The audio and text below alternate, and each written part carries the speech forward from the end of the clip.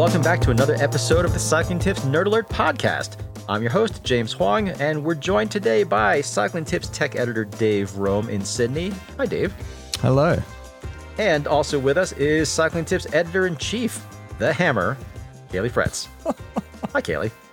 Hello, James. I keep forgetting that this is my nickname, but I like it. I'm into it. I approve. There's multiple connotations to it, so it's not necessarily a bad thing.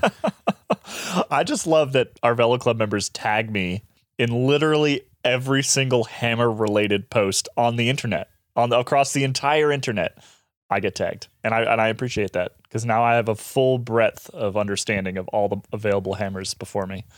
Yep, and now we have to get you a custom Silco 3D printed titanium hammer with some sort of customized face or saying or something on it. We'll figure that out. I told our Velo Club members that all they have to do is get me a rock, and that's all I need because it's the same thing. I don't need any like hammer with stuff in it to dead blow. No, just a nicely shaped rock is all you need. Good. Maybe we should start calling you Caveman. Anyway, it is the week of November 15th, and just as an FYI, we might start posting fresh Nerd Alert podcasts on Mondays instead of later in the week. So in case you've noticed a change in the schedule, that's why. We'll see if this sticks. Sitting out this week's show, however, is ace mechanic Zach Edwards from the Boulder Gruppetto. Last I heard, he was in the process of recabling a new tri-bike the other day, and he hasn't been seen since. So fingers crossed he makes it out of there in one piece. We'll find out. We've got a lot of news to cover in today's show, including some interesting new wheels from Chris King, a very unexpected bright spot on the compatibility front from SRAM, yet another sign of life from the cross-country hardtail market, and a company that's bringing us one step closer to finally being able to toss turtle shells at other riders on Zwift. So let's get into it. Let's start with these new Chris King wheels. Dave, I think you've got the deepest background on this technology that they are using, so tell us what we're looking at here. Yeah, so it's basically using a new form of manufacturing in the US. There's a new manufacturer that's specializing in thermoplastic produced rims. I believe we first saw this, James, you may be able to correct me if I'm wrong, but under the Revel bike brand. Yep, I think it was Revel. Yeah, and basically, yeah, it's thermoplastic. So we've done a previous episode on the technology, but the idea is that it's a much more automated process. So the thermoplastic and the carbon is kind of all done automatically. So it takes not a lot of time. We're talking seconds to produce a rim as opposed to hours in some cases. It's much less energy intensive. And then the thermoplastic can be melted down and the fiber extracted. So it can kind of be recycled. Or at the very least, they can chop it up and repurpose it for other parts. They can basically then forge it into something like a stem, or what Revel's done is they've got tire levers that are reusing some of the recycled rims. So there's I guess more of a use case and more of a full circle of life for the product as well once it's had its day. Which is particularly interesting for Chris King, since they are a certified B Corporation, which I think they might actually still be the only certified B Corp in the bike industry. Is that correct? At least that I can tell that's designing components for consumer or recreational use, definitely. There are a couple others that are like kind of cycling adjacent, but yeah, as far as a manufacturer goes, it seems that they're the only ones. So, yeah, so I mean that kind of tells you everything you need to know about the rim. That the fact that a B Corporation has selected this carbon fiber rim is it's pretty impressive. So yeah, it's made in Utah, I believe. Yeah, I guess there are also some claims too as far as the ride quality and durability, right? Yeah, correct. So the big claim is that Revel first did this on the mountain bike side, and they're claiming that it's better. It has a better tolerance with impact resistance, so it's less likely to crack. It's less brittle as a material, and then through that, they also claim that it has a slightly better ride quality. That it, I guess, dampens vibration a little bit better as well because it's a less hard material. I guess a little bit softer in some sense. It sort of has this ability to take a hit and then also not sting you as you ride over the bumps. But yeah, James, you've just received a pair for testing, so you'll be able to actually tell us whether that's all true. Well, I don't actually have them on hand yet, but they're apparently on the way. Soon. Okay. So as far as weights go, they're fairly average, I would say, for a wider disc brake compatible carbon gravel wheel. Claimed weight is about 1,468 grams with their own Chris King hubs, obviously. Pretty reasonable internal width, 23 millimeters, so not super wide. I guess I would kind of hope for the gravel wheel that it would be closer to 23, but that may have just been what Fusion Fiber has available in terms of in terms of what they have for a mold right now. And then in terms of cost, they are unfortunately not terribly inexpensive. They are about a little over 2,600 US, so a little pricey. But if they hold up as well as they're claimed to, and if they ride as well as they're supposed to, then could still be a pretty intriguing proposition. And maybe more importantly, you can get them in fancy colors. Indeed. So yeah, so to give you an idea of that price, like obviously Chris King hubs come at a premium. Revel themselves sell the wheels with Industry 9 1-to-1 hubs, which is Industry 9's entry-level hub, and that's priced at $1,975. So yeah, you can kind of give a bit of a price comparison there. You're paying a $600 US premium for those Chris King hubs over a much more entry-level hub. So yeah, it's not terribly expensive. You know, there are wheels out there that are literally double. So it's yeah, keen to see how you go with these. I'd call them terribly expensive personally. They're pretty $2,000, $2,600. Yeah. They're at the upper end for what we have come to expect now for pretty nice carbon wheels, which more often than not are kind of hitting the market at about $1,500-ish now. But again, it's quite a different hub. I think a lot of people would be willing to pay a premium for a nice Chris King hub set. $1,000 is kind of a pretty big premium, though. But I don't know. We will see how they are. Again, like I said, I have a set inbound, and I'm going to go ahead and apologize in advance to Chris King that I'm going to intentionally run my tires quite low on these. And there are a lot of rocks here, so I'm crossing my fingers that I don't actually break them. But if they do come back broken, that is why. We'll find out. I will say that having reviewed some Zip wheels recently, the NSW top of the line wheels, everything else seems quite well priced.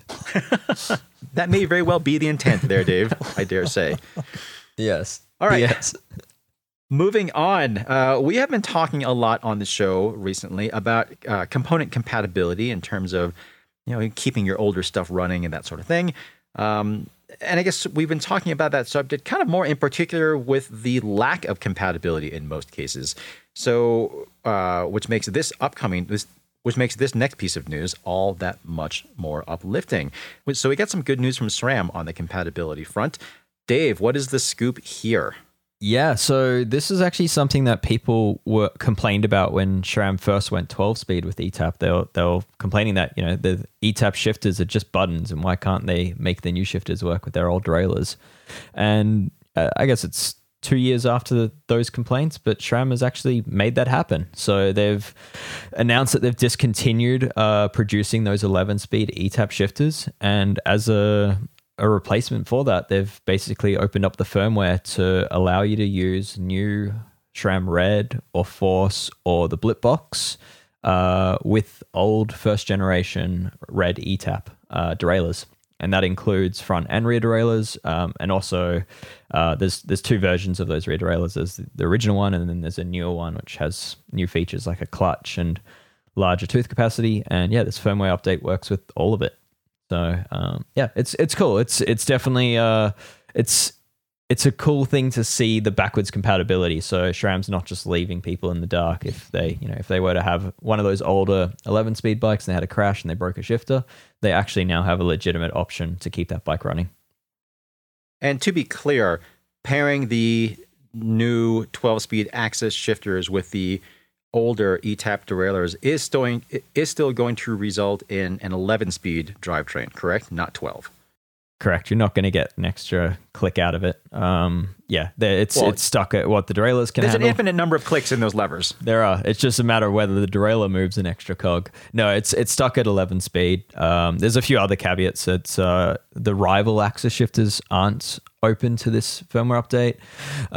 And then also, while the shifters themselves work with the Axis app, where you can kind of configure everything, because those derailleurs don't, those derailleurs just won't come up through the app, so you won't be able to configure the derailleurs with any of the new features. There's definitely some limitations to it, but given that it's something that consumers were requesting a couple of years ago, it is actually quite cool to see SRAM recognize that there's a need for this and to keep older product running. That, and it's so reassuring, or I guess so encouraging, that we keep talking about how, particularly with electronic components, this sort of cross-compatibility should very much be possible. And it really has only just been a matter of the manufacturing companies making the choice whether or not to make that cross-compatibility possible. The big company left out at this point on that front, obviously, is Shimano, because they have clearly, they've quite openly omitted the compatibility between the current or the new 12-speed road stuff with the old 11-speed road stuff, which is a bummer. We've made that very clear, but who knows? I mean, Shimano, I would say, is certainly more set in its ways and is less likely to be convinced that their way is not the best way. But at least knowing that their 12-speed levers are physically connectable to the 11-speed stuff, it would be so nice if Shimano were to incorporate something like that here. We know it's possible. They already do it with the TT stuff, and it'd be really great to see that on the road as well. It would be, and especially, I think it's not unreasonable to think that in 4 or 5 years' time, Shimano might stop producing 11-speed Di2 components, or 11-speed, at least the shifters. And at that point, I think it would be, obviously it'd be nice to see them do it before that, but there is still that path that it'd be nice to see Shimano open up and spend a bit of time and create some firmware and, whatever it takes, maybe a new battery or whatever, to make the new components work with the old. At the moment, while they're still producing the 11-speed parts, not such a big issue, but longer term would be good to see them make this available. Right. Agreed. Well, we will see. And I guess also with this SRAM thing, I wonder, but I think I know how this is going to go. You have other third-party electronic drivetrains that give you even more flexibility in terms of tweaking everything. Like with the Archer stuff, you can program the exact position of every sprocket, that sort of thing. It seems unlikely that SRAM is going to add that level of customization to things, because they do want to still keep you in the whole SRAM family. But I'm still kind of surprised that no one out there has hacked the system to let you have that sort of capability. But maybe that is still possible. But we'll find out. We'll see. But this is still a step in the right direction. Yeah. Some bike news now. Orbea just dropped its second-generation Terra gravel bike, Terra Carbon gravel bike, I should point out. And it looks pretty nice, actually. I haven't seen it in person yet, so this is all just based on company-supplied photos. But in typical fashion for Orbea, I'd say, it's really nothing crazy. You now have dropped chainstays for more tire clearance, slightly updated geometry, hidden cable routing. Still a normal bar and stem, though. Pretty normal bar and stem, anyway. It now fits 700 by 45 mil tires, or 650 by 50. Whereas the old bike used to accept what Orbea described as quote-unquote most 700 by 40 mil gravel tires. Chainstays are now a little bit shorter. They're down to 425 without much in the way of drivetrain restrictions. You can fit a standard road compact double on there, which is kind of neat. Geometry is slightly longer and lower without being at all polarizing.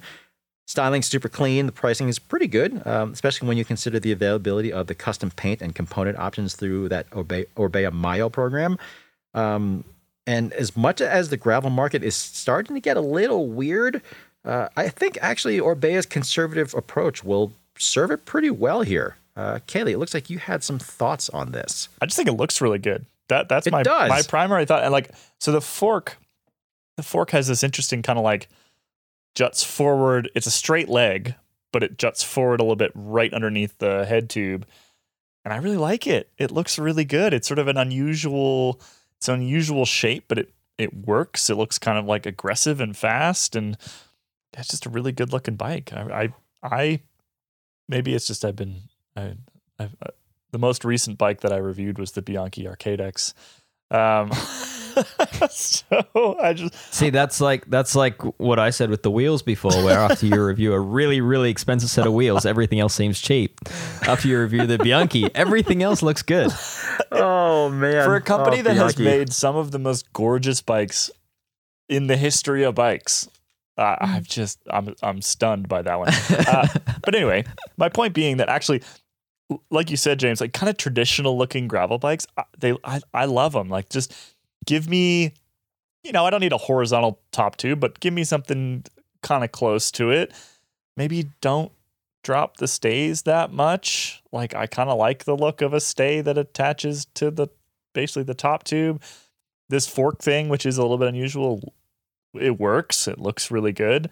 I think this is one of the best looking gravel bikes I've seen in a while. And the other thing that I really like about it is the little down tube locker, they call it. Oh yeah, the storage hatch. The storage hatch, which is borrowed off of mountain bikes. They're all over the place on mountain bikes these days. But they're super handy, right? Because you can just, I don't know if you guys have mountain bikes with this particular feature, but you just leave everything in there. You just, like, your entire flat kit just lives in the frame, and you just don't have to worry about it. You don't have to worry about forgetting something. You don't have to worry about something falling off. You don't have to worry about the saddlebag unzipping or anything like that. It just lives in there, and I think it's fantastic. It also just makes for a very, very tidy appearance. Yeah. So in addition to the bike itself looking really nice and clean, the fact that all your repair bits are all just hidden inside the down tube just makes it even that much cleaner. Yeah, I'm a huge fan. So again, we haven't ridden this thing yet. Geometry looks good. It just looks good aesthetically, and so I think that's a win for me. As long as that storage hatch doesn't make any noise, that's my main request. Because some of them do. Yeah, that's true. Which ones have you experienced? Which ones have you dealt with that make noise at this point? Some of the earlier ones did. I think both Trek and Specialized are getting them both pretty dialed at this point, but I'd say the first generation did. I have a Stump Jumper Evo mountain bike, and it's a pretty, I have to say, like, I like my wife has a Trek Fuelie X that has sort of like the lever thing, kind of like the Orbea has. It feels much more secure, feels quite locked in, versus the one that I have, which is I think it's the older version of the Specialized, which just kind of like this rubber tab or plastic tab just kind of flips up and over like a set of teeth, and it doesn't feel. There's still a bit of movement. It doesn't make any noise because I think it's all just sort of rubberized, but there is definitely movement in the whole top cap of it, basically. Doesn't feel great.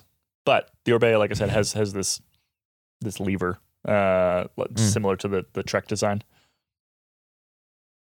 So yeah, we don't have this bike in right now. I have put in a request that I think is actually going to happen. This bike is not going to ship until I think Orbea said they're going to start shipping sometime in December, and they're really going to be expected in stores around sometime around the beginning of 22.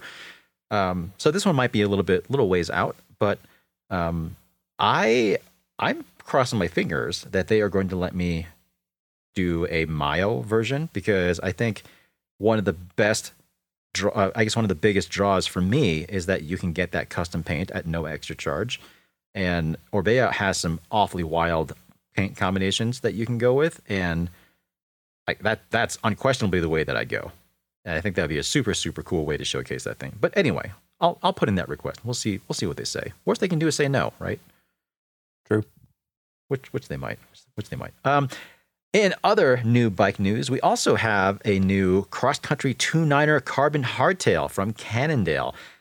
So the new Scalpel XC 2.9er features an unusually slack head tube angle. It's between 66.5 and 67 degrees, depending on the model.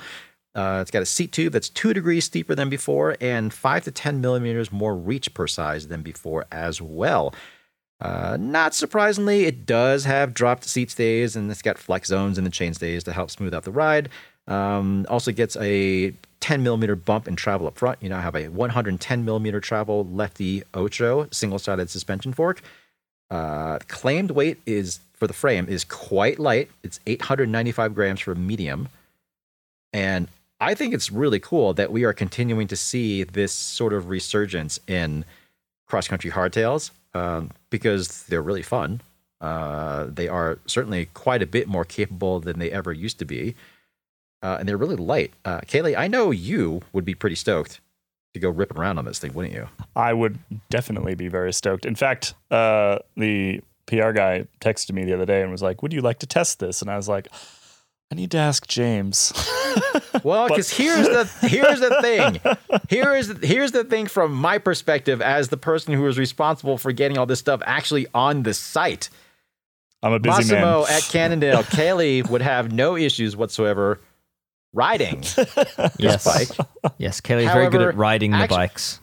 However, actually getting the pictures and writing the words and doing that sort of thing is a little more challenging for him these days. It's challenging. So we're going to have to talk about that one Yeah, internally here. We'll see. We talked about this a little bit internally already, but I think doing a cross-country field test would be sweet. And if we did do one, a bike like this would be a pretty good fit for it. I'm so interestingly enough, I have the FSI. I have the sort of the previous version of this I was just using it as like a test sled for lots of different stuff. And the first thing that I did to it to make it better was to put a 120 mil fork on it and to slack it out a little bit. It's still nowhere near as slack as the new one here, but it made it a significantly better bike overnight, right? Like that one change made it massively more fun.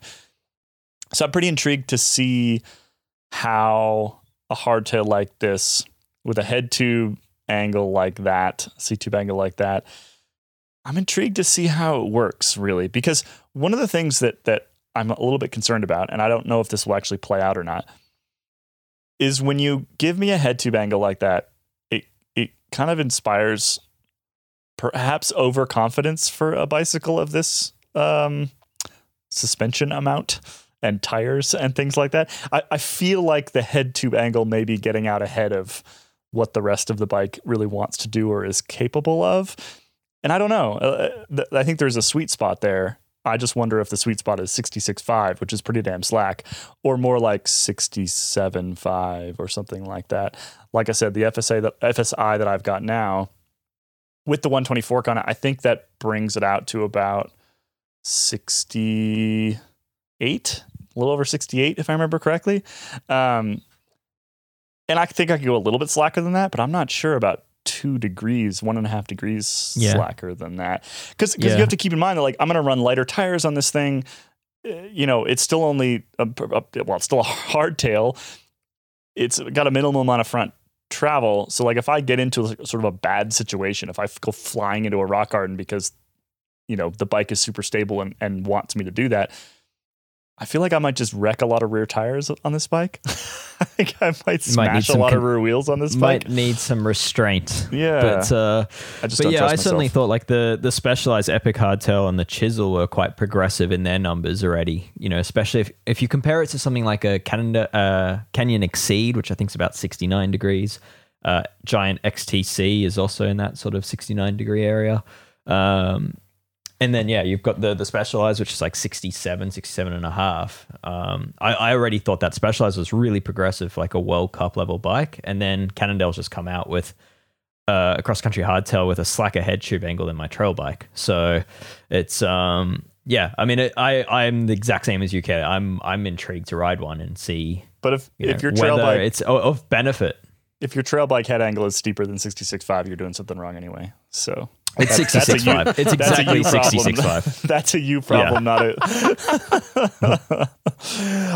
My trail bike's very modern. Thank you very much. My last point, I guess, is the other thing that I did to the Cannondale FSI that I have now to make it better was to add Cushcore to the rear, specifically like the cross-country Cushcore, which is a bit lighter and a little bit easier to install. And it completely changed the way that I ride that bike. I think I mentioned it on this podcast before, or maybe the weekly podcast. I can't remember. But that's one of those things that I feel like without Cushcore, without a decent rear tire and Cushcore, where I ride, which is quite rocky, I don't think that rear wheel or rear tire would last 2 rides with a head tube angle like that, making me want to go fast. I think it's a bit of a mismatch. So you just have to, like I said, stick some Cushcore in, stick a 2.4 Ardent on the back or something like that. Make it fun. Yeah. I'm the same with gravel bikes as far as Cushcores go. It's completely transformed my view of the usefulness of gravel bikes as well. It's the good things. Cushcore gravel tire insert may very well be on my list of 10 favorite products for the year. Which, That's funny. It's already on mine. Oh, and I scheduled We you to can go both have before. it. We And can I both have scheduled it. you to go Yeah. before me too. To look like I'm copying you. Yeah. It's on mine as well. All right. Well, we I should, mean, like, we should even get we should just ask Shoddy and everyone else who have never used Cushcore just put on theirs as well, just so we're all consistent. Yeah. maybe not. But speaking of gravel, one of the things that people always ask us about, and we brought it up a bunch too, is whether a cross-country hardtail is a better gravel bike than a gravel bike, of course, it depends on where you are riding your gravel bikes and your local terrain and stuff like that. But the fact that this thing is just 895 grams, and then that Lefty Ocho fork is quite light as well. And I've ridden those before. They're actually really pretty nice. Like they're stiff and they track really well. They're light, all that stuff.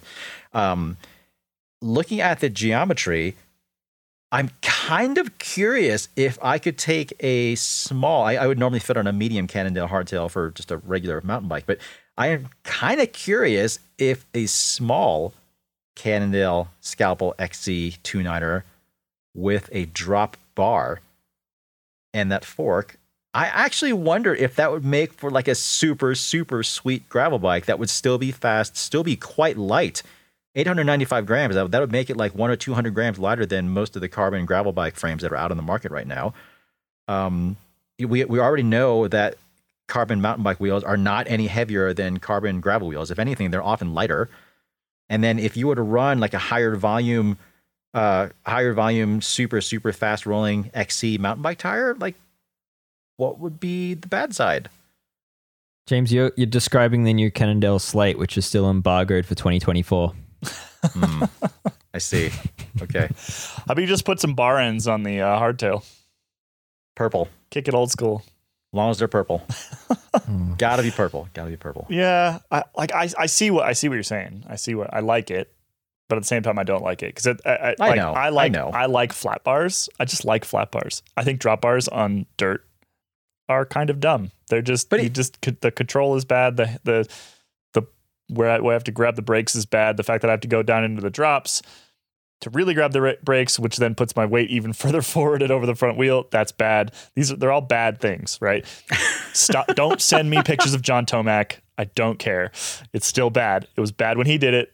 He's just really good. Correct. That is very correct. For the rest of us who are not John Tomac, it's a bad idea. So I guess what I'm saying is, if you want to ride it as a gravel bike, change the tires, but leave the flat bar on it, because I didn't it's say more it was fun that way necessarily anyway. a great idea. I just said I'm really curious about what that would be like. Yeah. But your question does raise it's certainly something we've covered before, like the whole hardtail versus gravel bike thing. But I'm currently testing the BMC ERS LT, their new bike, which has a front suspension, 20 miller front suspension, and that certainly blurs the lines even more between that and a really lightweight hardtail that is very similar in weight, within a couple of 100 grams.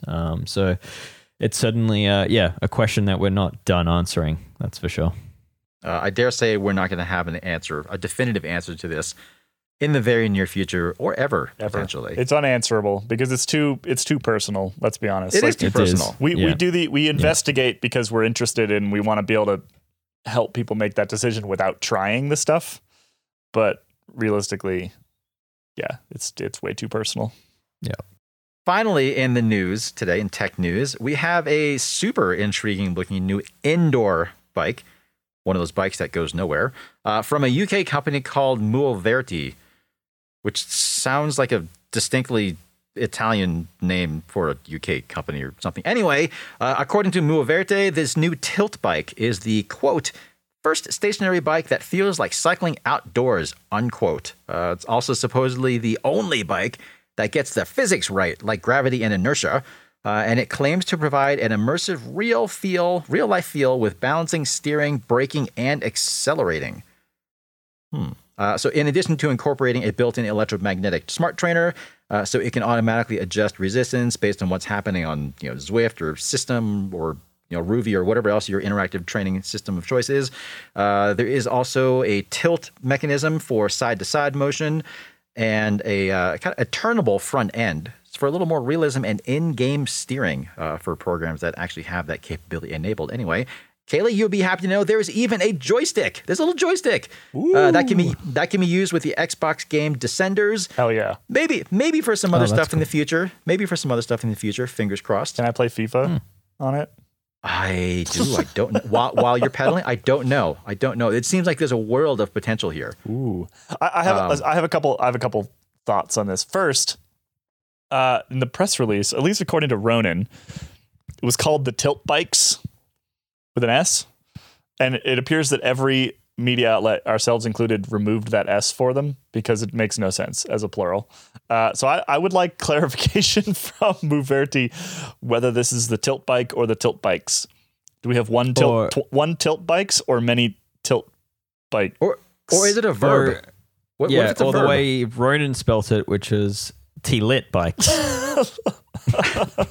He did spell it like that over and over. I think I caught most of them. If you caught some more of them, Rome, there was in Ronan's defense, he was ill all of last week. Okay, now I feel bad. So that was my one thought. I have no idea what the actual spelling is. We took the S off because the S made no sense. And sometimes we just make these branding decisions for people, like when we don't spell physique how they want us to spell it. We just refuse. There's not any extra grammar punctuation in physique. Or how they don't spell it. How it's supposed to be lowercase fi, like apostrophe zi like colon k or something like that. Yeah. No, you don't get those We don't do punctuations. that. It's a good thing for them that Google is smarter than that. Yeah. And can indeed. understand what people are wanting. Yes. Well, I think it's safe to say that brand name was conceived before the era of SEO. Yes, that is true. So my other thought on this, and I'm really intrigued to try it. Like maybe not me. Maybe we'll have Ronan try it. Anyway, I want someone to try it and tell me. Because so when you lean in the real world, there's like centrifugal force or centripetal force, I think it is, that is sort of like pushing you to the outside, kind of holding you onto your bicycle, right? And the whole thing kind of works together and you go around a nice swooping corner with the lean and it's all nice. If I'm stationary and I don't have any of that force holding me onto my bicycle, if I lean over to the side, I'm just going to fall off. So I'm just really intrigued to see what this feels like. I feel like if they give you more than a pretty minor amount of lean, like a couple degrees, it's just gonna feel really weird as you basically fall off the side of your bicycle while stationary. Yeah. You'd hope it's pretty strongly sprung as well. Like the idea, like I kind of like the idea that it leans because you can ride out of the saddle and it should in theory feel more natural and actually use muscles similar to what you'd use outside. But I used to see a bike fitter as a junior. I went to Steve Hogg, the famed Steve Hogg bike fitter, and he used to have this is a long time ago, but he used to have his fitting bikes used to have a leaning feature, so he could actually see imbalances in your pedaling. And if you were really unbalanced on a bike, the whole bike would actually just tilt offline, and then you'd know how to correct your weight balance on it. And I worry that maybe this, if it's not stiffly sprung, that might actually happen to some people. That if their weight balance on the bike is wrong, and if they sit off on the edge of the on one side of the saddle or something, that they might end up riding sideways, slightly off on an angle. Yeah, so we'll see. And their Zwift person just turns right the entire time. That would be great. Yes. Well, this thing supposedly has some elastomers in it to kind of keep you, kind of give you some self-centering feature. I don't know if they're adjustable. As far as the total angle of movement, I don't know. Hopefully, it's not plus or minus 90. That would be very awkward. But a couple things that are actually missing from this thing, however, is you don't have any sort of automated inclination like you have with like the Kicker Climb or Elite's new Riser platform, which seems like a pretty big oversight for something that's claimed to be like super hyper realistic. And then you also don't have that fore-aft gliding motion like you have with a lot of aftermarket rocker platforms like that Ceres MP1 Infinity. So it's, in terms of realism, it really is just the steering and the tilting. And I guess the way that they've programmed the algorithm for that electromagnetic brake, and it supposedly has a much faster refresh rate and stuff like that, so it reacts more quickly. But certainly curious. My guess, anyway, Ronan is probably going to be the one to test this for us, if only in terms of geography, because turns out he's a lot closer to the UK than we are. He also likes riding indoors. He does. Or more than us. He does. Yeah. He also has much more conducive weather to riding indoors than we do, I would say. Although, I mean, yes, it does get pretty snowy in Colorado, but the sun comes out an awful lot, and then the roads dry out, and then we still get to ride outside.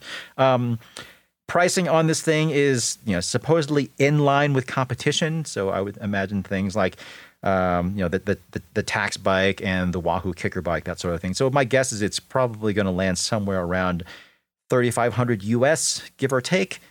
So not cheap. It definitely would be the sort of thing that's going to sit in your dedicated space in your home somewhere, or in like your home gym sort of area. But yeah, super intriguing. You can see from the pictures, some of the parts are still 3D printed, so this is still not a total production thing, but it looks neat. It sounds kind of cool. So Ronan will report back, I'm sure, when he's able to ride it.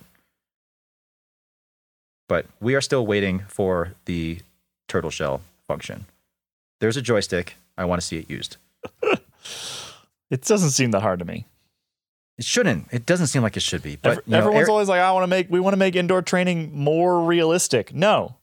If I want realism, I want it to be more fun. If I want realistic, you know what I'm going to do? I'm going to go outside where the outside is and where my actual bicycle goes. That's what I'm going to do. If I want realism, if I want video games, I'm going to sit in front of a laptop or a TV screen.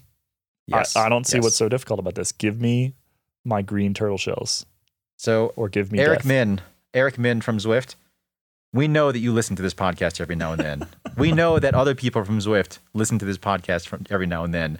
We also know that you have already developed this internally. We know that in the Zwift office, you probably are throwing turtle shells all over the place in there. Give us the turtle shells. We are asking for the turtle shells. I wonder if the turtle shell's like protected under some sort of copyright or trademark by Nintendo. I'm sure it is. It doesn't have to actually be a turtle shell. Well, it can be something else. What else could it be? Like a tire, a wheel, water bottles. Yeah, that could be a water bottle. Like what's another little animal we could use?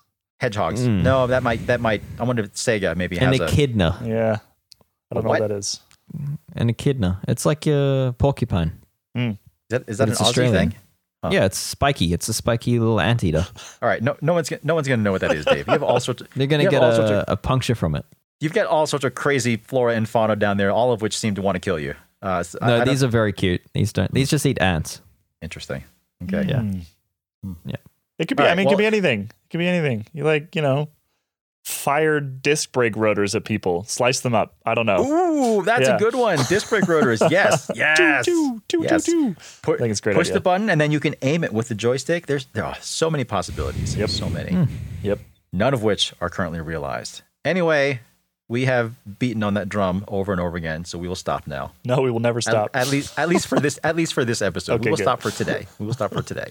But that will wrap up the news segment of this episode. We are now going to move on to Ask a Mechanic, despite the fact that none of us now are still active mechanics. So, Speak sorry, for yourself. Zach, Yeah, Kelly has a rock in his hand.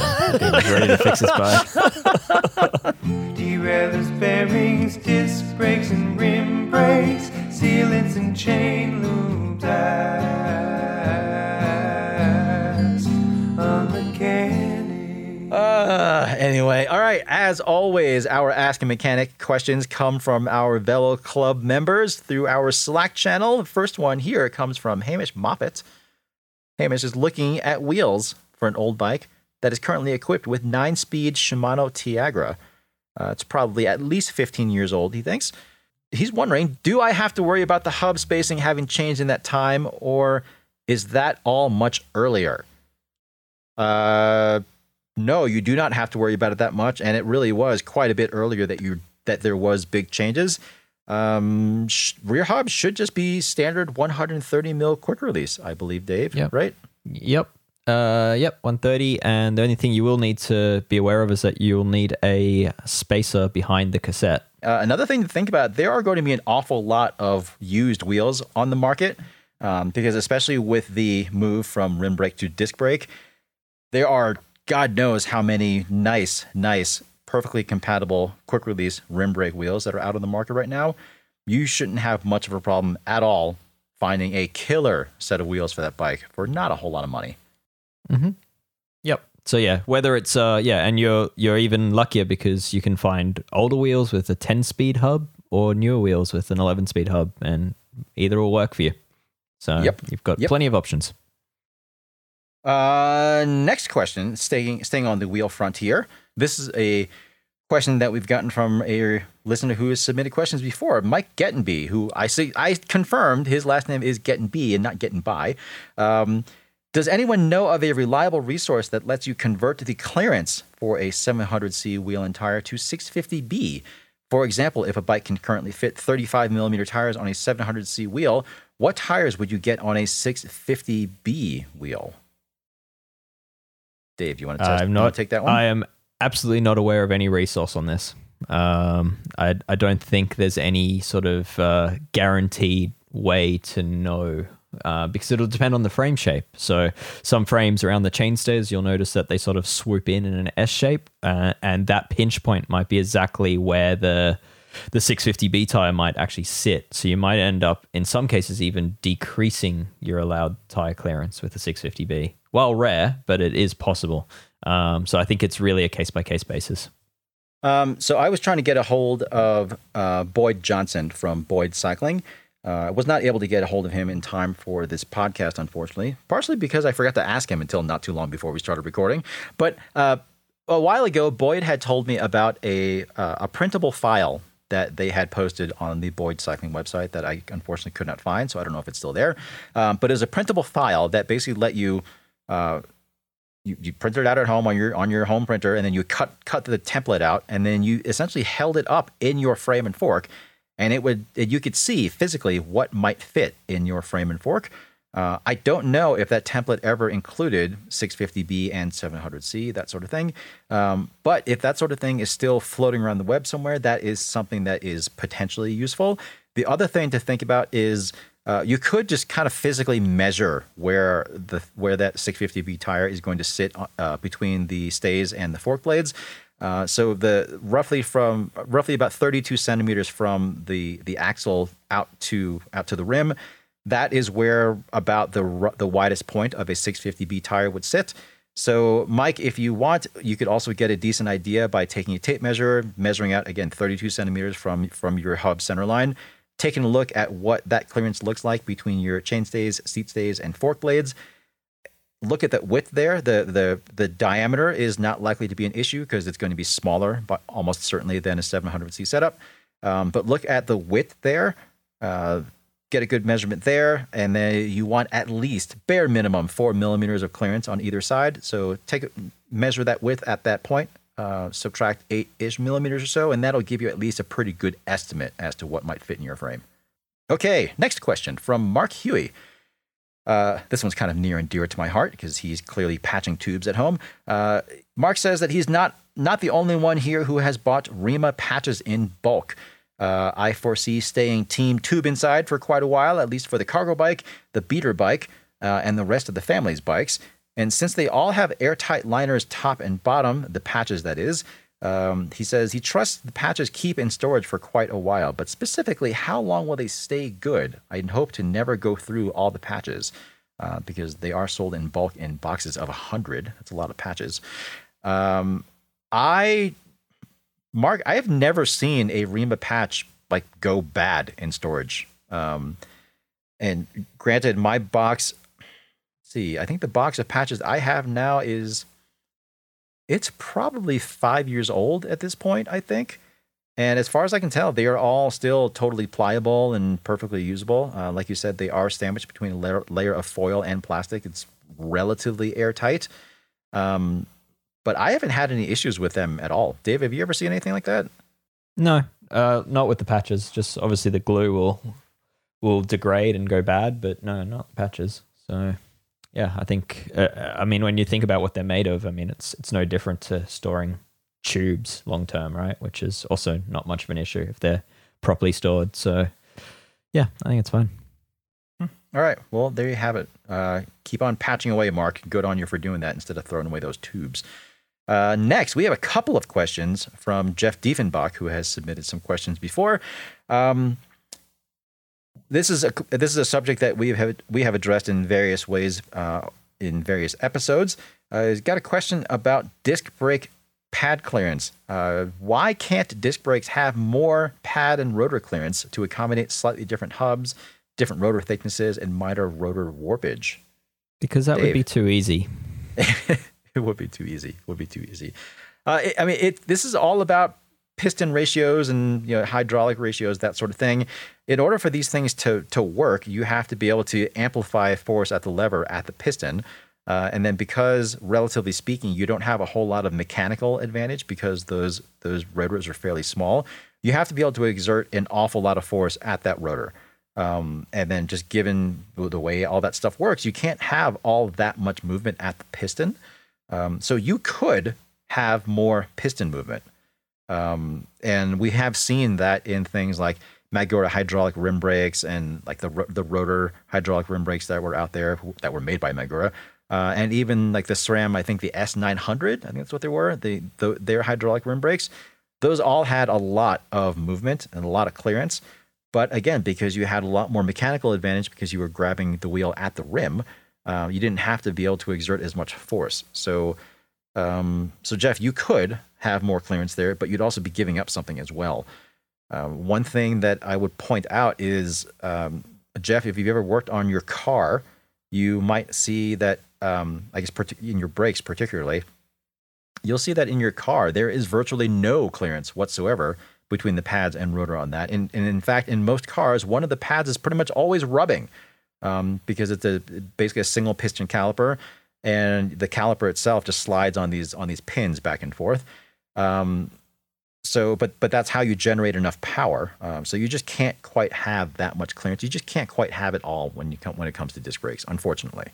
Yeah, there's also other issues like you'd be asking a lot of the way the pistons retract, which is basically based on seal flex.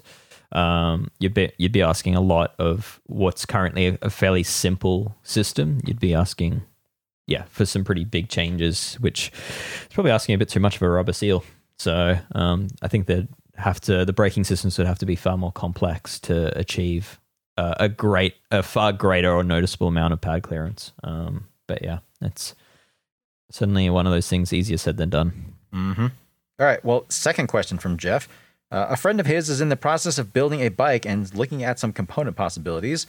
They're looking at Shimano 5800, which is 105 from about 2014 or so, or Dura-Ace 7800 from like the 2005-ish era, because those parts seem to be priced at about the same price point, roughly.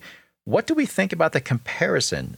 Do we think the higher quality materials of the Dura-Ace parts will have a better benefit than the upgraded technology of the newer 105? His only slightly informed tuition, he says, is that the newer 105 would be better than the 11-year-older Dura-Ace, but he'd love to hear more. I will say that 7800 is one of the finest group sets ever made.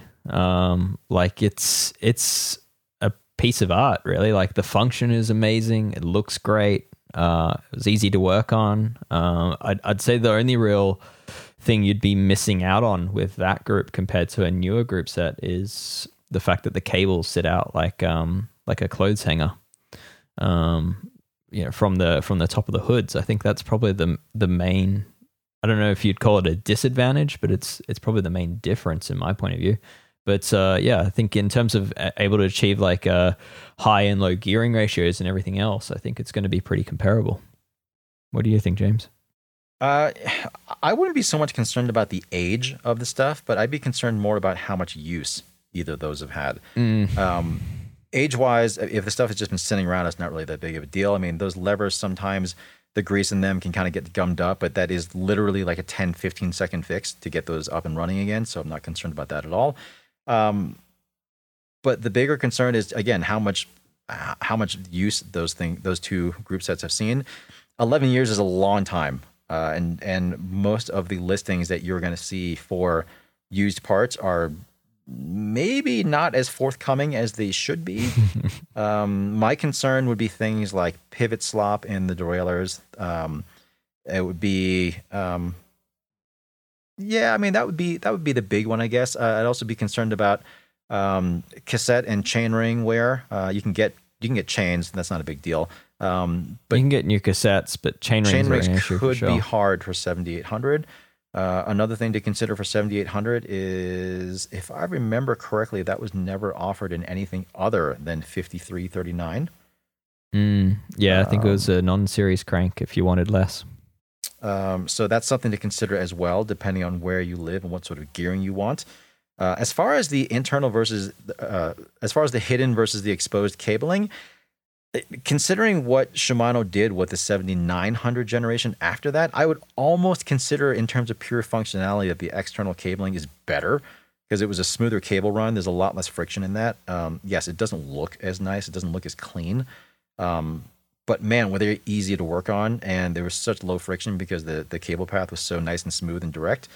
I agree, Dave. That's why they considered 7800 is why they considered one of the prettiest group sets Shimano has ever made. I still have a complete group set at home that I basically just keep in storage, and I'm just going to hold on to until my dying day. Probably. Going to put your kid through college on that thing. Maybe it's all been totally ultrasonically clean. It's like all pristine and ready to go. Like, it's just sitting in a box now. But I don't know. I think, to me, I feel like it would be more in terms of wear. I guess the other thing to consider too is the hood shape changed a lot. Yeah. 7800 is very, very small diameter, and very hooky. Very, very hooky. That 5800 generation 105 is a much larger diameter body. If at all possible, it would be really good if your friend could just sort of lay hands on one or both of those to kind of get an idea, because they're very, very different. Otherwise, though, I don't know if we have a whole lot of strong feelings about this one, do we? No, not really. I'd say it might. For me, it'd come down to what frame it's going on. If it's going on a mid 2000s generation frame, then I think it'd be cool to have that bike built up with Dura 7800. Make it period correct. But if it's a newer frame, then that's not a factor. And at that point, you may as well go with the group set that's going to be easier to service. And unfortunately, that's probably going to be the 105 at this point, because you can certainly still get chain rings for that 105 group set. Right. Yeah, for me, it comes down to whether you want a standard or compact. Like, if you could do a standard, 7800 is sweet. I don't care about the clothes hanger cables. I say go for it. If you need a compact, then part of the for me anyway, the 7800, the aesthetics of that crank is just so gorgeous that would be part of the reason to do it. So if you can't do that crank, then I look elsewhere. All right, there we have it. Last question of the day. This is a pretty good one, actually. This one comes from Michael Halpine. Hope I haven't butchered that name. Michaela is debating spending about 500 euros or so on a wheel set with a view of hitting some of the Italian Alps next year. Yes, that should be super fun. And saying either it's going to be new wheels or maybe some power meter pedals. Any recommendations for a cheap but light rim brake clincher wheel set? Or should he just stick with the Mavic Cosmic Elites that he found on Chain Reaction? And he said, if it helps, therefore, a 2013 Tarmac SL4 running 11-speed Ultegra. Mm-hmm.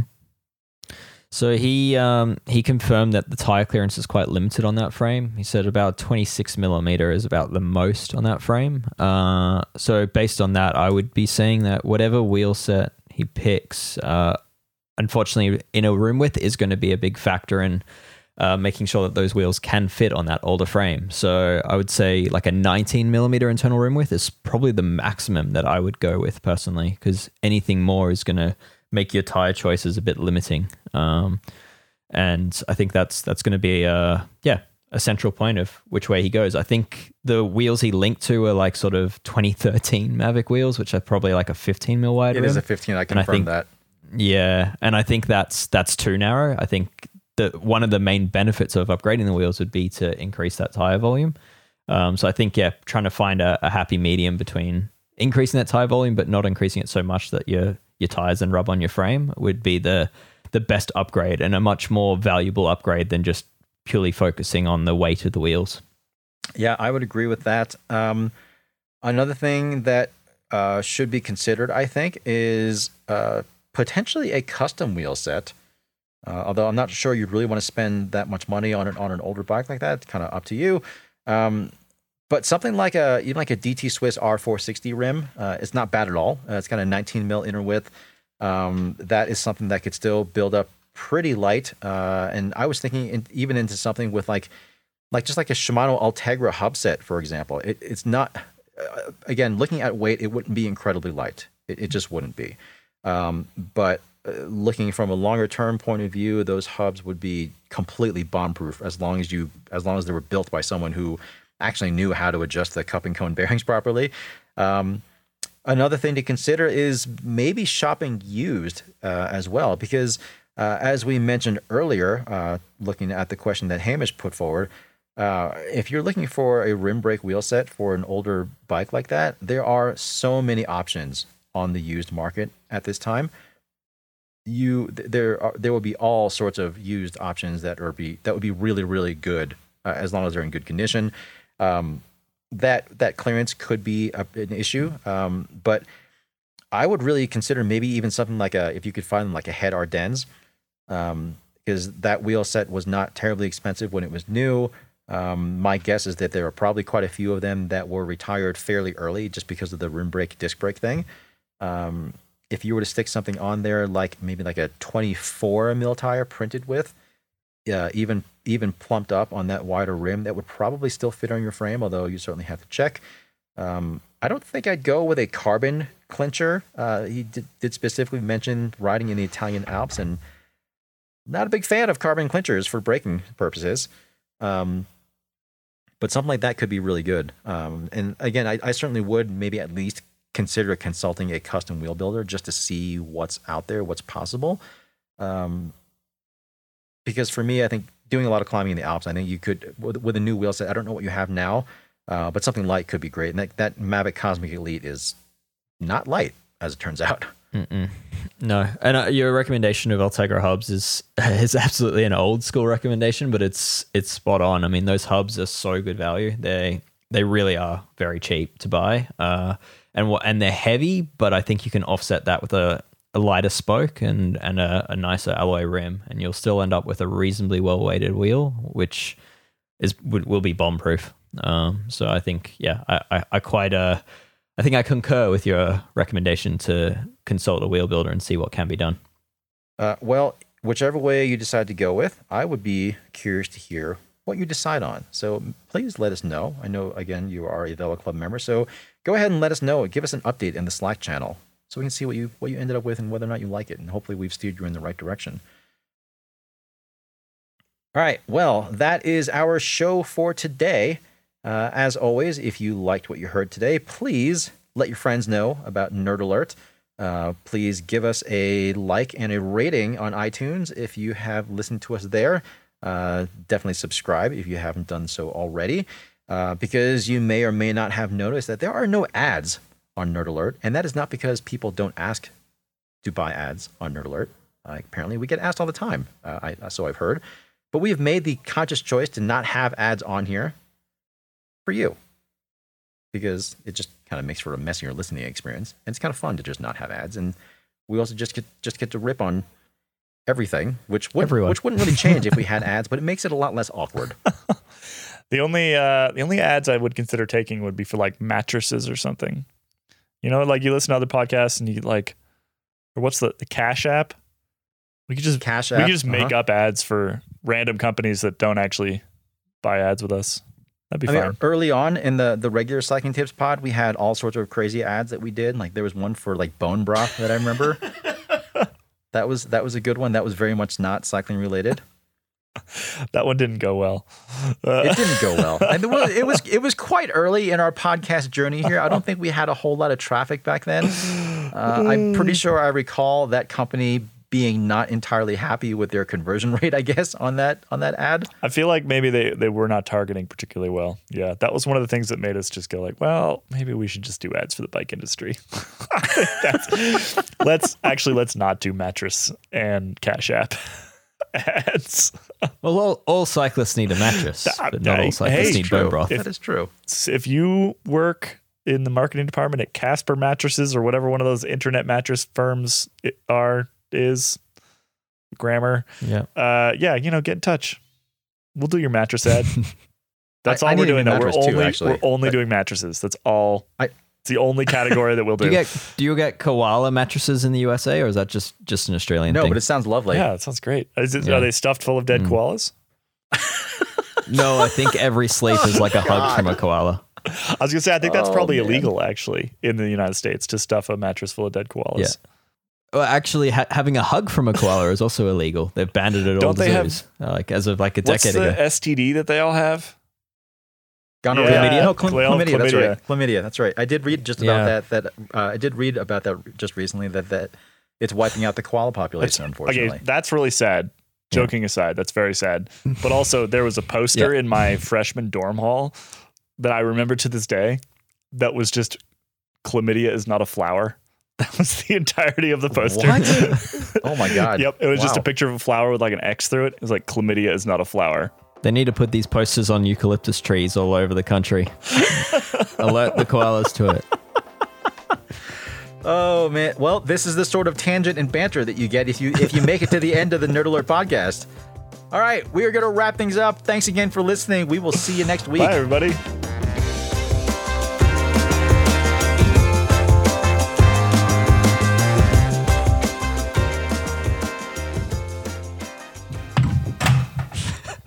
You okay? James just fell out of the bunk beds.